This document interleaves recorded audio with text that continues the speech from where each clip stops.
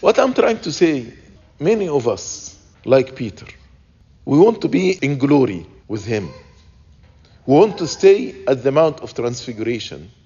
But in Gethsemane, we don't want to pray. We get tired praying or standing in the liturgy for 2 or 3 hours or reading the scripture. We get bored. We don't want to stay up praying in Gethsemane with the Lord. And when it comes to suffering, Peter denied the Lord. Maybe we don't deny him literally, but we deny him with our conduct and our behavior.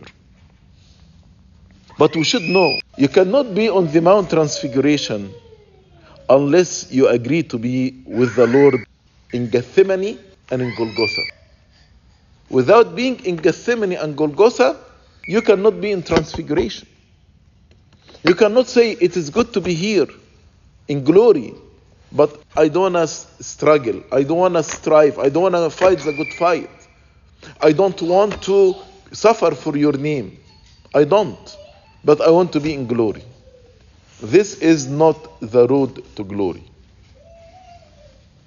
Even Moses and Elijah endured a lot in their life. When you study their life, they endured a lot. That's why they were in glory. How the Transfiguration touches my life. There is a promise from God that we will be glorified. But the road to glory, that to be in Gethsemane, what does it mean to be in Gethsemane? That is the spiritual struggle in the life of prayer, life of asceticism, life of reading the scripture, all these means of grace, attending liturgies, confessing our sins, fasting.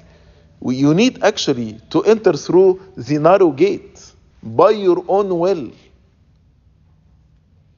You need to live life of humbleness by denying yourself. And the more you deny yourself, the more Christ will be in you. And the more pride, the less Christ be in you. The person who lives in humbleness and denies himself, he will reach this stage, as St. Paul said, I no longer live, but Christ lives in me. I totally disappeared.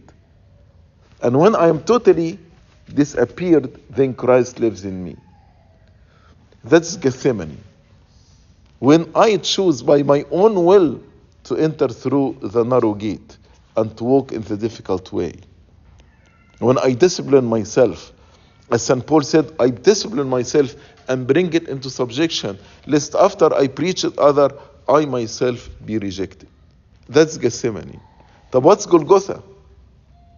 Golgotha is the suffering that comes on me from outside, not the one I choose for myself, but comes on me because I'm Christian, because I'm a believer.